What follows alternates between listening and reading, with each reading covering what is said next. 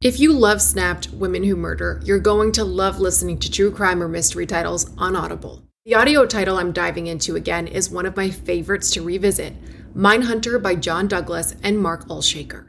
Even if you think you know the details of the cases former FBI unit chief John Douglas took on from documentaries or the scripted show, the audio title goes above and beyond in bringing you along with him in his career, trying to catch serial killers and serial perpetrators. He used psychological profiling to dive into the minds of notorious criminals. The title includes his hunt for a killer in Alaska, the Green River Killer, and so much more. As an Audible member, you can choose one title a month to keep from their entire catalog. It is the home of storytelling after all. New members can try Audible free for 30 days. Visit audible.com/snapped or text SNAP to 500-500. That's audible.com/snapped or text SNAP to 500-500. Whoa, Memorial Day! That means summer is here, and if you're struggling to get in shape and lose weight, I'm about to change your life. I'm Carl, the CEO of Body. That's BODI, and I don't like working out and eating healthy either. So here's how I get myself to do it. I make myself own the morning. And by the morning, I mean the first hour or so of every day, dedicated to my results and my health. And man, does it work. Every day, I get out of bed, drink a health shake, and then I go crush a workout from one of the 120 programs on the Body app and just follow along day by day. So here's my special offer to you. Because it's Memorial Day and I want you to get started now, the next 5,000 new subscribers who sign up for 6 months get the next 6 months free. That's full access to over 120 programs. So don't wait. See how fast the pounds can really come off. And if they don't, you can get your money back, no questions asked. Just go to body.com to buy 6 months and get the next 6 free. That's BODI.com. When a young father is brutally murdered, a community grasps for answers. Nobody ever thought that this was that kind of place. Those places you see on TV. It was just kind of unbelievable. He was a hard worker, loved his children. All the kids seemed to get along really well together. They thought everything would be fine, but it wasn't at all. As the investigation begins, bold accusations spring to the surface. There was rumors that he was molesting his 2 children. The person who had done this wanted to make sure that he was indeed dead. I mean, there was a lot of emotion going on here. When police begin to pick up the pieces, a motive as old as time begins to emerge. She was very jealous of what we had. She had to be horribly envious. It was bitter. It was things being thrown at each other, accusations. He said the look on his face was priceless, that he was scared to death.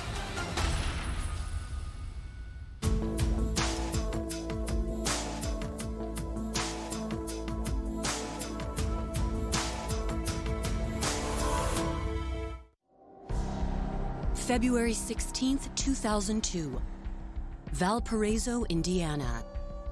It's 5:30 p.m. when Kathy Whitmer gets an alarming call about her boyfriend, Frank Parker.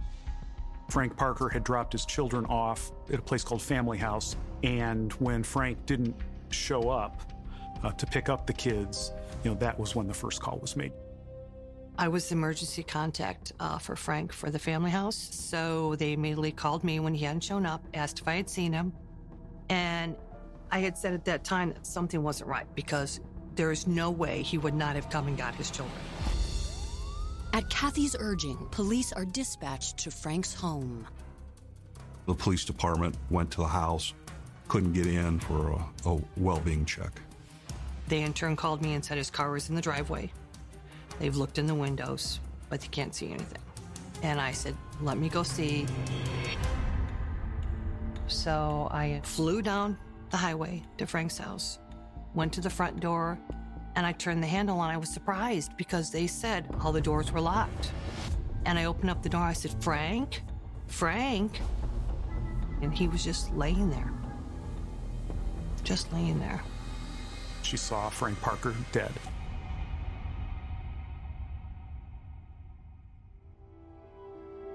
Baltimore native Frank Parker didn't have an easy childhood. His dad was very dysfunctional and an alcoholic. very abusive. I do know that there were issues with the alcohol, beatings, windows being busted, things being turned over.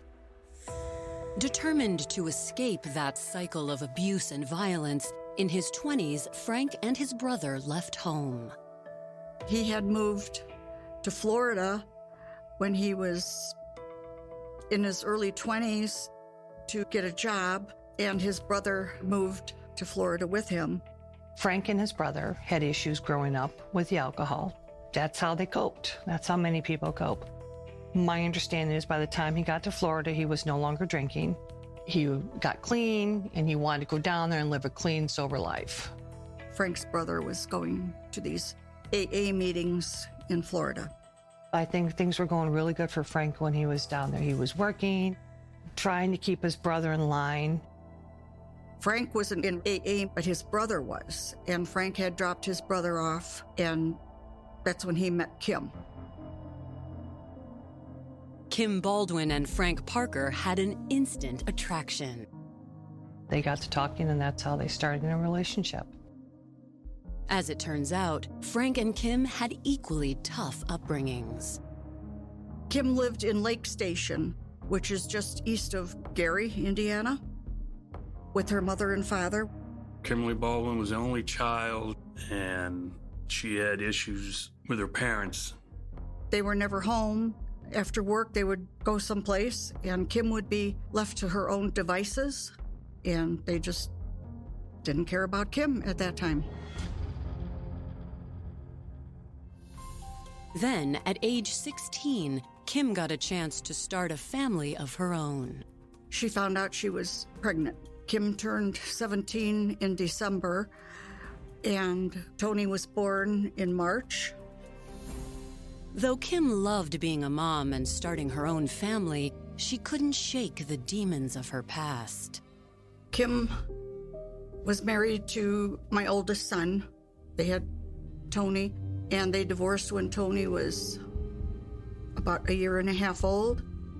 She drank quite a bit from the time she was 14 or 15, and that, of course, led into drugs later on, and that was a normal lifestyle for Kim. Because of her substance abuse issues, Kim eventually lost custody of her young son and moved to Florida. There, she tried to start over.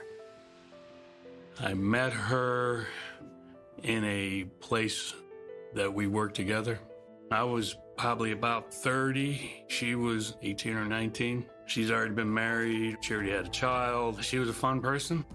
We were just young people doing our thing.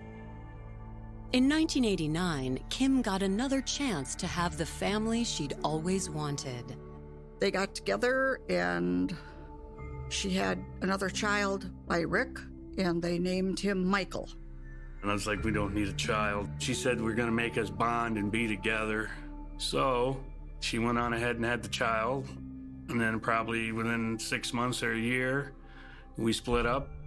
Still only 25, Kim worked as a hostess at a hotel resort, but continued to struggle with addiction. She had drug issues, always had drug issues, but sometimes you couldn't tell it. But she was always, seemed like a good, responsible mother. Eventually, she went to rehab and went through some treatment. Her mother and father were encouraging her to get some help, and she did.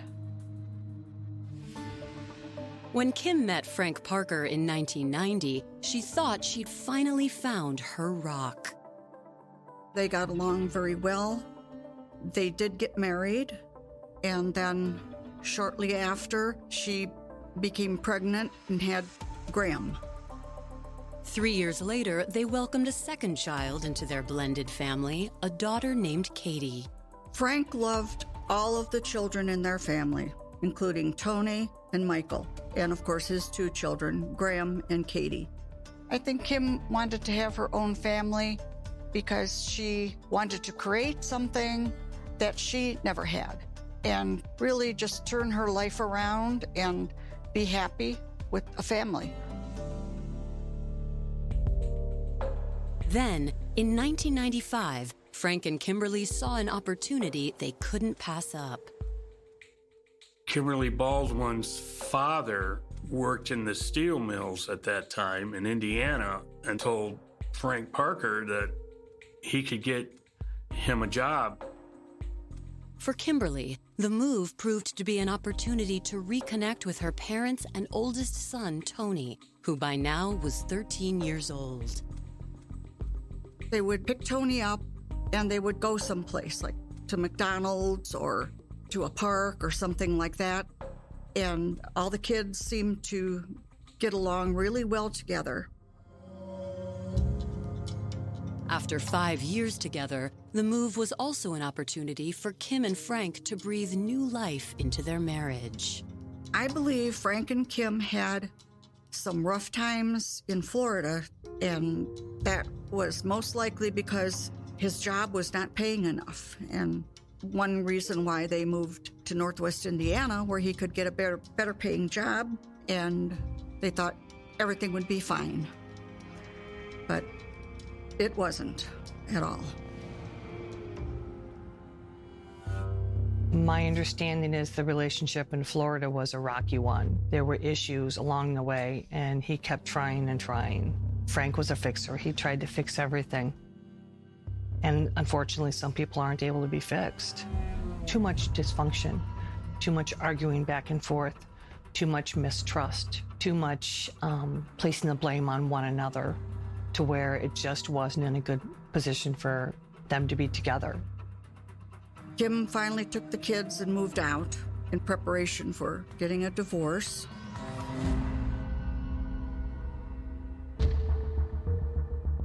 In 1999, Frank and Kim's divorce was finalized, and Kim was awarded custody of the couple's 2 youngest children. I don't think Frank minded one bit if he had to pay a lawyer, as long as he would be able to eventually get custody of his children. He didn't care about the money. Whatever it took, Frank was going to do it to get his children. Frank fought in court for 3 solid years to get custody of his children because Frank did not think they were being properly cared for by their mother. Frank's persistence finally paid off when he was awarded custody of Graham and Katie in November of 2001. Kim lost her children to Frank. The tables turned and she had supervised visitation. Frank also began to move on from his ex.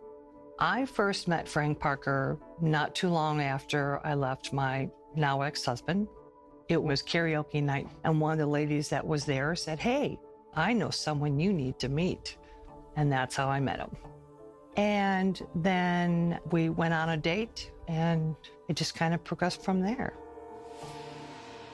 But after nearly 2 years together, Frank's promising future is cut short when Kathy finds his lifeless body in his home on February 16th, 2002.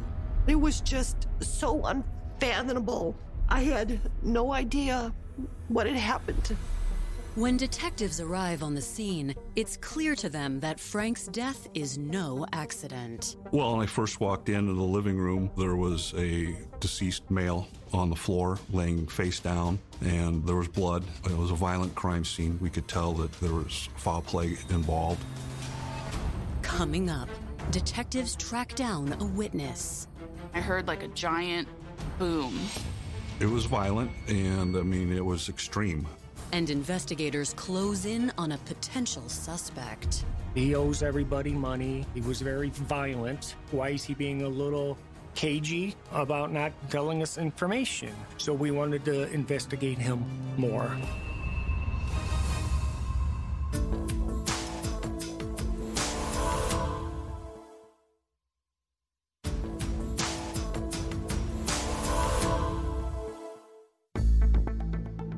On the evening of February 16th, 2002, Detective Lieutenant Michael Brickner is beginning an investigation into the murder of 40-year-old mill worker Frank Parker. He had been shot and we believe stabbed because there were puncture wounds in his back, and there was also a landscaping block that was laying next to his body as well. It looked like that had been used in some way during the course of the crime as well. He had been shot with a shotgun. We did find a shotgun shell and wadding near the body. There was blood all over the wall. There was reflection in the TV. It was a mess. It was a bloody, gory mess. It was violent, and I mean, it was extreme as to whoever did this or what happened. There was a lot of emotion going on here. With no indication the home had been burglarized or ransacked, to police, the crime looks personal. That was something that was very obvious as well. The person who had done this wanted to make sure that Mr. Parker was indeed dead. With the scene secure and evidence preserved, police turn their attention to the growing crowd outside. We heard there had been a homicide in Valparaiso. That was shocking, obviously, because we only averaged 3 homicides a year in the entire county. They blocked off the street. Nothing was coming through. And we got a knock on the door, and an officer was talking to us, trying to get our statements as far as, what we saw, what did you hear. Though she's just 9 years old, Frank's young neighbor, Hannah Hayes, is able to assist police. Frank's house and my grandma's house are really only separated by 2 back gates, so they're very close in proximity. I was watching TV, and I heard like a giant boom. It was loud. That's something that I never, ever forget, is how loud it was. Hannah and her grandmother say they heard the noise around 1:30 p.m., but didn't see anything unusual. We couldn't really offer a lot of information. I just thought something blew up, firework or something like that.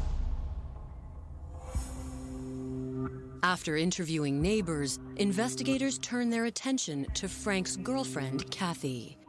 They always go to the closest first. And that was me. They took me down to the police station. We just had to confirm that she was not involved, and we did that by checking out her alibis. The police asked me for an alibi, and it was very clear that I could prove that my children and I were at home. We eliminated Kathy Whitmer as any type of a suspect. But as Detective Brickner wraps up his conversation with Kathy Whitmer, there's another development. I was advised that the victim's ex-wife was waiting at the police department. I met Kim Baldwin and her mother, Jeanette Baldwin, and I spoke with them informally. I separated the two, and I then interviewed Kimberly Baldwin. According to Kim, she and Frank had divorced 3 years earlier, but a child custody battle had kept them at odds ever since. She's talked about her 4 children. She had 2 children with Frank. They were a boy and a girl, 8 and 5 years old. And she also had 2 older children with different fathers. She had an 18-year-old son, Anthony, and a 12-year-old son, Michael. She told me that her ex-husband, Frank, had won a custody hearing just recently. There was a wrong decision by the courts, and that she was trying to get the children back. Kim was devastated. She was so angry when Frank got total custody of their children. I believe that Kim was very jealous of what we had. We each had 2 kids, 2 girls same age, 2 boys the same age. We were able to have a normal, functioning, going on vacation family, just having fun. Kim was making statements about how upset she was that, Frank had custody of the kids. She was very open about how she despised him. Apparently, Kim isn't alone. I did speak with her mother. Her mother was claiming that Frank Parker was not a good guy. She says that he owes everybody money, that he was very violent. Kim says her ex-husband's temperament caused a rift between Frank and her oldest son, Tony. We're told that Tony did not like Frank due to the way that Frank treated his mother. When police ask about Tony's whereabouts, Kim says Tony had arrived at her home the day before the murder from neighboring DeMotte, but she didn't like his traveling companions. He was there with a couple of his friends, and Kim made them all leave. Why was he here during this time? He's being looked at as a possible homicide suspect. As for Kim, the story of her custody fight sounds troubling, but her alibi is rock solid. Kim had an alibi of being at the family house visitation, where Kim was visiting her children. An employee of family house monitors the visitation. One of the last things I asked Kim was if she would be willing to take a computerized voice stress analysis test. And she said that she's had a rough day, which I understood, and that she was too tired and she just wanted to go home. I had some sympathy for Kim. But knowing that Kim's son, Tony, was in the area at the time of the murder is another story for police. They brought him to the police station and they questioned him for about 2 hours. When Tony came in, we were questioning him about where he was. Tell us about your timeline. You know, where were you leading up to the time we believe that Frank Parker was murdered? He advised us that on the morning of the murder, he had friends come in from Tennessee, and when we asked him about those friends, we had no information. We had first names only, no phone numbers, just that they were from Tennessee. He wasn't very forthcoming about what he was doing with his friends or why they were in town, even who they were. So that raised a little suspicion. We were thinking, okay, why is he being a little cagey about not telling us the information? So we wanted to investigate him more. Coming up, troubling allegations emerge. She's telling me, oh my God, I hate to tell you this, but Frank is molesting your child. Being an unfit parent, basically having a filthy home, leaving the children filthy, not feeding them. My ex-husband called me, very irate, as he should be. I had to talk him down.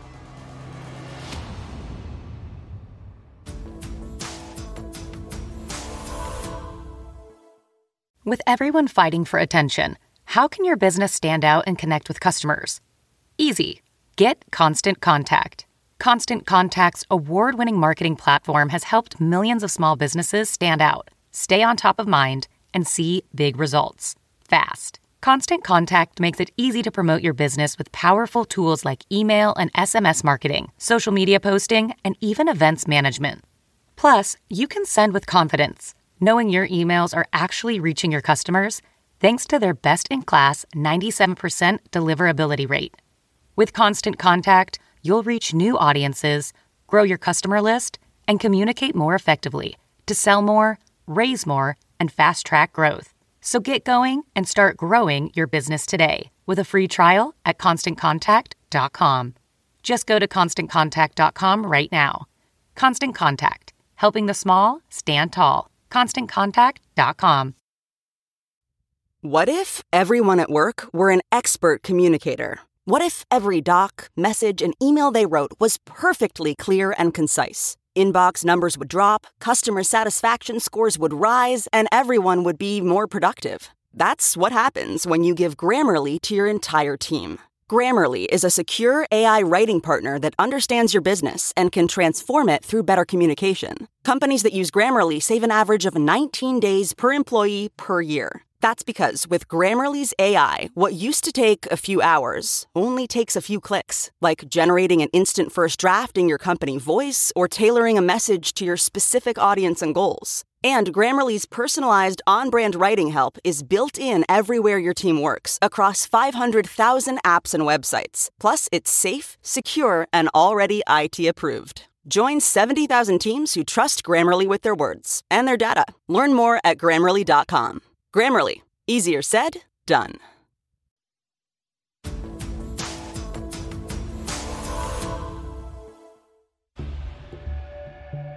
Hours after 40-year-old Frank Parker's body was found inside his Valparaiso, Indiana home, investigators have learned that Frank's stepson, Tony Hickson, had taken his mother's side during a bitter custody dispute.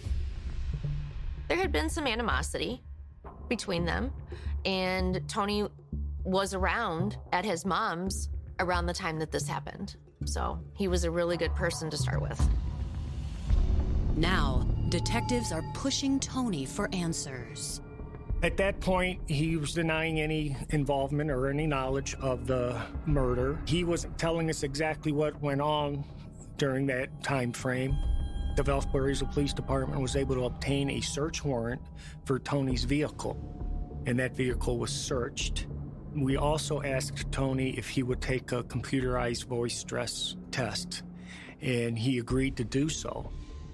The voice stress analysis test is a tool that we used to assist us in investigations. There were two main questions on that test, and one of the questions was, did you shoot Frank Parker? And he answered no. The second question on that test was, were you involved in the murder of Frank Parker? And again, the answer was no. The test showed no deception in those questions. So after the test and after the vehicle was searched, Tony was free to leave the police department. With no evidence to support Tony's involvement, police clear him as a suspect and widen their search to those Frank was close to. We questioned everybody that had any type of connection to Frank that might provide us with some information. For police, that means circling back to Frank's girlfriend, Kathy Whitmer. This time, they learn more about the couple's relationship and its recent complications. We were together, but we weren't together completely. I mean, we weren't seeing anybody else at that point or anything like that. We were in two separate households. Frank Parker and Kathy Whitmer had broke up. The reason for that breakup was Frank was going through the custody battle, and that custody battle was taking its toll on Frank and Kathy's relationship. There was a bitter custody battle for years for these children, and it was things being thrown at each other. There were things that were appalling that were being said. Kathy says even after Frank prevailed in court in November of 2001, their relationship was never the same. He built up anger issues. He did, and it was a lot dealing with Kim that he had to get under control, but we still loved each other. Though Kathy's relationship with Frank was still touch and go at the time of his death, their connection does open the door to other possible suspects. Kathy had been married. We needed to talk to her ex-husband, George, and see if he had something to do with this. Maybe it was jealousy because Frank was now dating Kathy. I don't know if George liked Frank Parker or not. George definitely could have had a beef with him. Leaving no stone unturned, detectives bring George in for questioning. Though George is adamant he had nothing to do with Frank's murder, George doesn't sugarcoat his dislike of Frank, and his reason why sends chills down investigators' spines.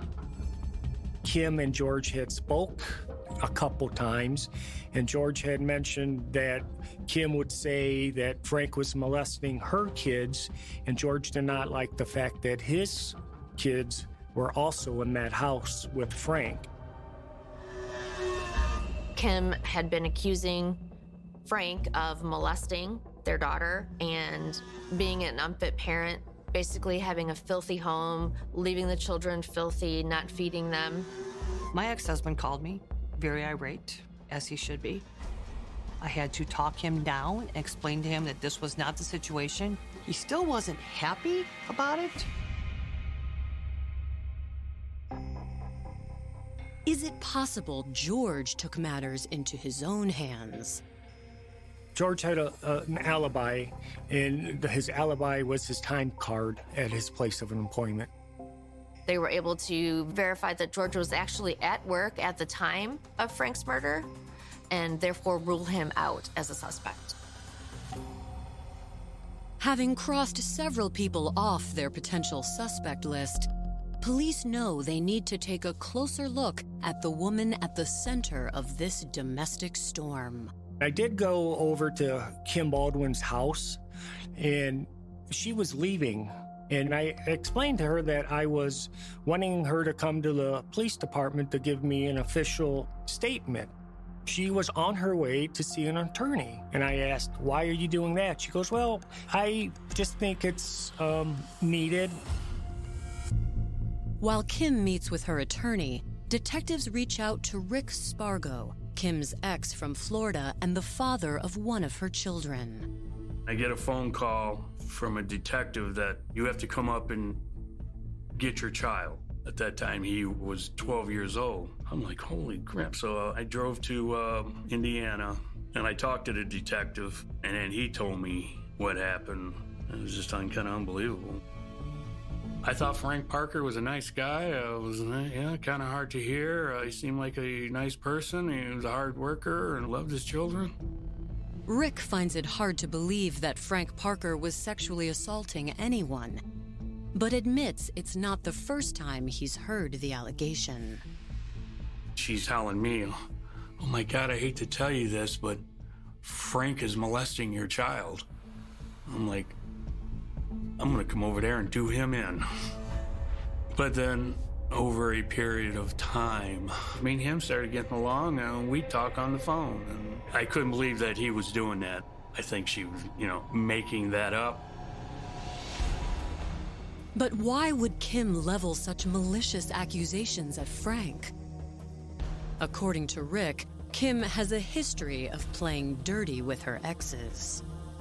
She was the greatest person, and then the next minute, she's screaming down my throat. She's lying. She was not a nice person. She would want to make people feel sorry for her, I believe. And so she would tell them what a horrible person that I was. So I'd meet the people, and I'd be like, I don't know what she told you, but I'm not that way. Coming up, detectives question if this violent crime was driven by love or envy. He had a home. He had a great job. He had a new girlfriend. He was making his life into the life that she wanted. She was just very bitter. And a new suspect emerges. He was an ex-con who had done prison time.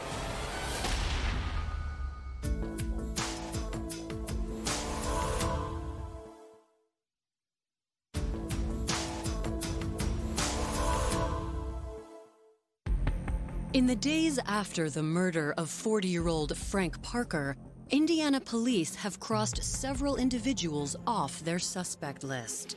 But one person that remains on their radar is Frank's ex-wife, Kim Baldwin.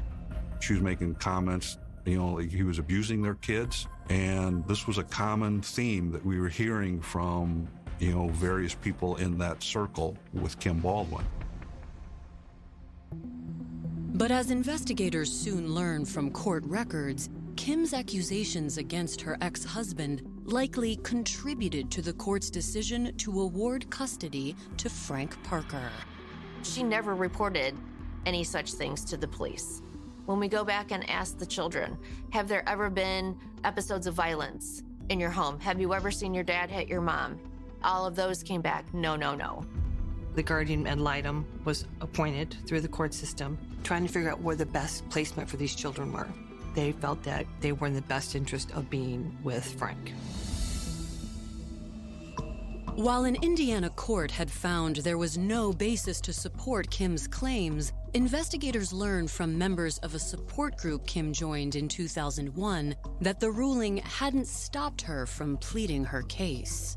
Kim joined a domestic violence survivors group and convinced them that Frank had been an abusive husband, that Frank was abusive to the children, physically and sexually. At that point, Kim was trying to get custody of her children back. We were being told by people that were associated with Kim, a lot of it through this support group, that Kim had been bragging and making statements that she was going to have Frank killed. Then, on February 18th, 2002, 2 days after Frank's death, one woman from Kim's support group contacts police. Debbie Allenball came to the Valparaiso Police Department, and she told us that she believes that a subject by the name of Paul was involved in the murder of Frank Parker. According to Debbie, Findlay Paul Thompson is a 45-year-old ex-con and a friend of Kim Baldwin. Paul Thompson was basically a career petty criminal. He had done several years for a residential burglary and had been released from prison. Paul started going to church with Debbie. That's how he met these women. Paul was sort of the available guy if they needed a refrigerator moved, if they, needed some type of a favor that a big hulking man could do for them. Kim met Paul, they hit it off, and started having conversation, focused on this horrible, horrible monster that she had been married to, Frank Parker. Paul was told by Kim that Frank was a child molester. Paul, who comes from the prison world, did not and does not like child molesters. Debbie knew that Kimberly Baldwin had asked Paul to kill Frank Parker. We did a background on Paul. We spoke with his probation officer. In fact, Paul had just missed a meeting with his probation officer. So that was a red flag for us. On February 19th, 2002, police interview Paul at the Valparaiso Police Department. Paul denied any involvement with this. Paul's alibi was that he was staying at a friend's house in South Haven, Indiana, which is about 5 miles from Valparaiso. He had arrived at that house around 3 o'clock, but he didn't have an alibi before he got to the house. And that concerned us. Paul had asked us if he was arrested or being detained, and we told him no, and we allowed him to leave. On February 23rd, Debbie Allenbaugh contacts the Valparaiso Police Department once again with startling news. She told us that Paul had just confessed to her and that he was willing to come to the Valparaiso Police Department to speak about the death of Frank Parker. Paul Thompson came in, and he was there to confess under 2 conditions: that we not proceed with the death penalty. And the second condition was he knew that he would be eating jail and prison food for the rest of his life, and so he requested a Kentucky Fried Chicken 3-piece dinner, to which I replied, regular or extra crispy. After investigators agree to his demands, Paul tells his story. He told us, the plan. Kim Baldwin had hired him to kill Frank Parker. He was promised $10,000 from Kim. Paul Thompson confided in her that he had been abused as a child, and Kim Baldwin was able to use that information to manipulate him to get him to ultimately do her bidding. Next, Paul lays out what really happened the day of the murder. Kim picked Paul up where he was staying. Her and Paul drove back to her apartment. She had a shotgun, and Paul took the shotgun upstairs of the apartment and sat on the floor and had a hacksaw and cut part of the barrel off so it could be concealed. He came downstairs and she drove him to Frank's neighborhood. He had snuck into the back door of Frank Parker's house as he was taking his children to the visitation. Once in the house, he waited for Frank Parker to arrive, and when Frank did arrive, Paul pointed the shotgun at him and told him to get down on the ground. He said the look on Frank's face was priceless, that he, was scared to death. When Frank got on the ground, he had looked up at Paul, and Paul said that upset him, that made him mad, and he shot a round into the ground next to Frank Parker. Don't look at me. I told you not to look at me. And so he fired a second shot, and which struck him in the back of the head with a shotgun. At that point, Paul relayed to us that Frank started making a snorting sound, and he went to the kitchen and he found a screwdriver.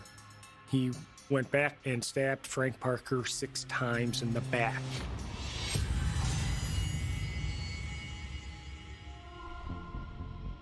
They kept saying that he wouldn't die. I mean, he just kept making these sounds. Walked out the back door and grabbed a landscaping block and went back in the living room and took the block and hit Frank in the head with the block, and that's when he stopped making any type of noise. He then left the house. He put a shotgun in some kind of a drainage tile. He told us where the shotgun was. We were able to recover the weapon that was used in the murder. Paul was arrested after his confession, and he was taken to the Porter County Jail. Coming up, prosecutors lay bare an age-old motive and expose a sin every one of us can relate to. Kim had to be extremely envious of the life that Frank had finally gotten.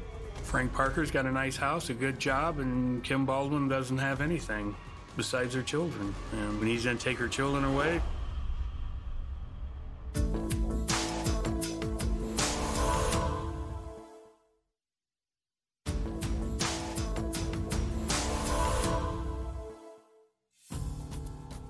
Career criminal Paul Thompson has just confessed to the murder of Frank Parker. Now, detectives set their sights on the person they believe masterminded it all. Paul Thompson confessed and implicated Kim Baldwin. With all the other witnesses and Paul's confession and all the evidence, we didn't need that confession from Kim.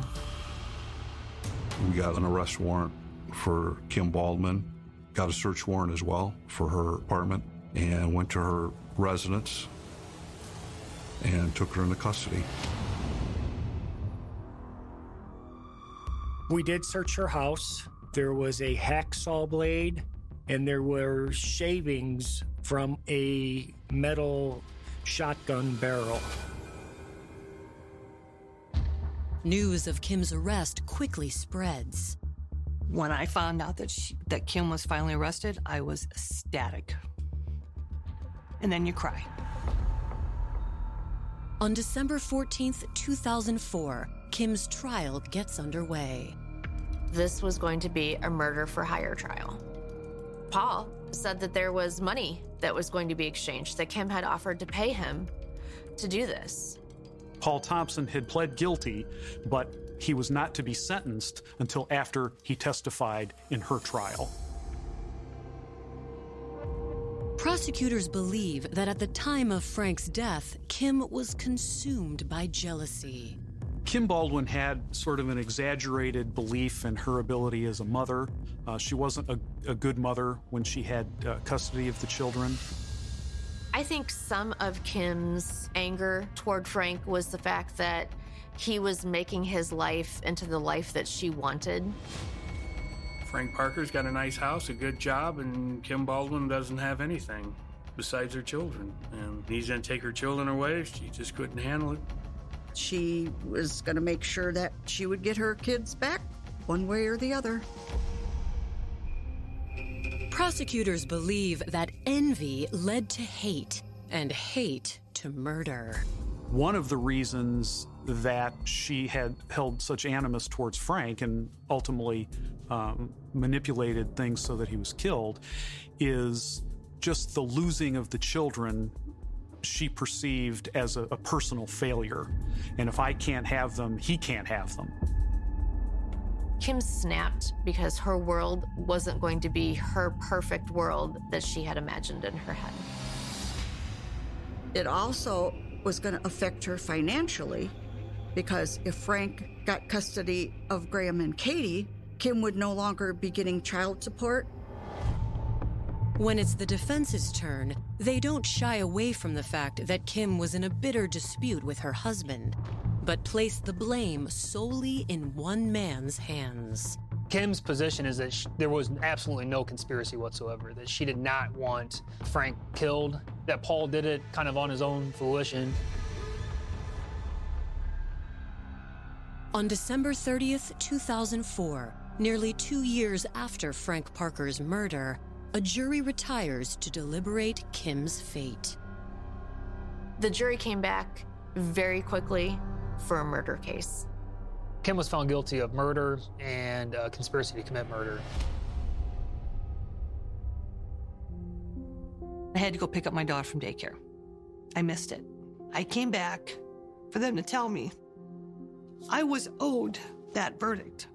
I was owed to look at her face, to see what her reaction was, to see what she had done, and she had consequences for her behavior.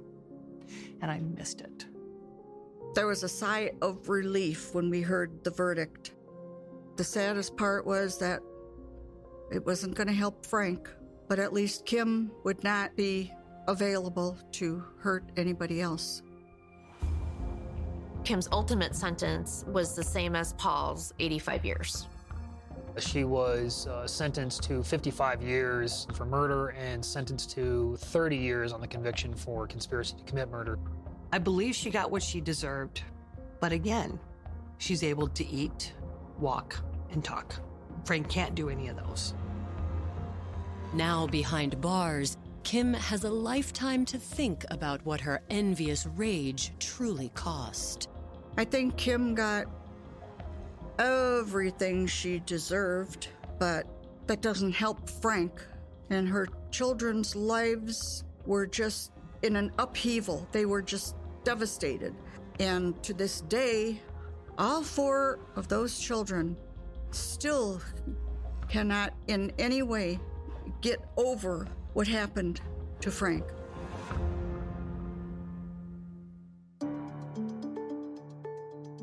Kim Baldwin is serving her time at Rockville Correctional Facility. She is eligible for parole in 2040. Paul Thompson died in prison in 2017. Kim and Frank's 2 children were raised by members of Frank's family. For more information on Snapped, go to oxygen.com. In the climate-ravaged year of 2072, the city of Pura stands as a miraculous green haven, a geoengineered paradise that protects fortunate residents from the global catastrophes of heat domes, fires, floods, and droughts. Demetria Lopez heads up Pura's public relations, tirelessly promoting the city's idyllic image. But when she stumbles upon a dark secret that, if exposed, would be the downfall of Pura's existence, she must decide who and what she is willing to protect. From Wondery, the makers of Academy and Dr. Death, The Last City stars actors Reyes Sehorn, Jeannie Torrado, and Maury Sterling. Follow The Last City on the Wondery app or wherever you get your podcasts. You can binge all episodes of The Last City early and ad-free right now by joining Wondery Plus.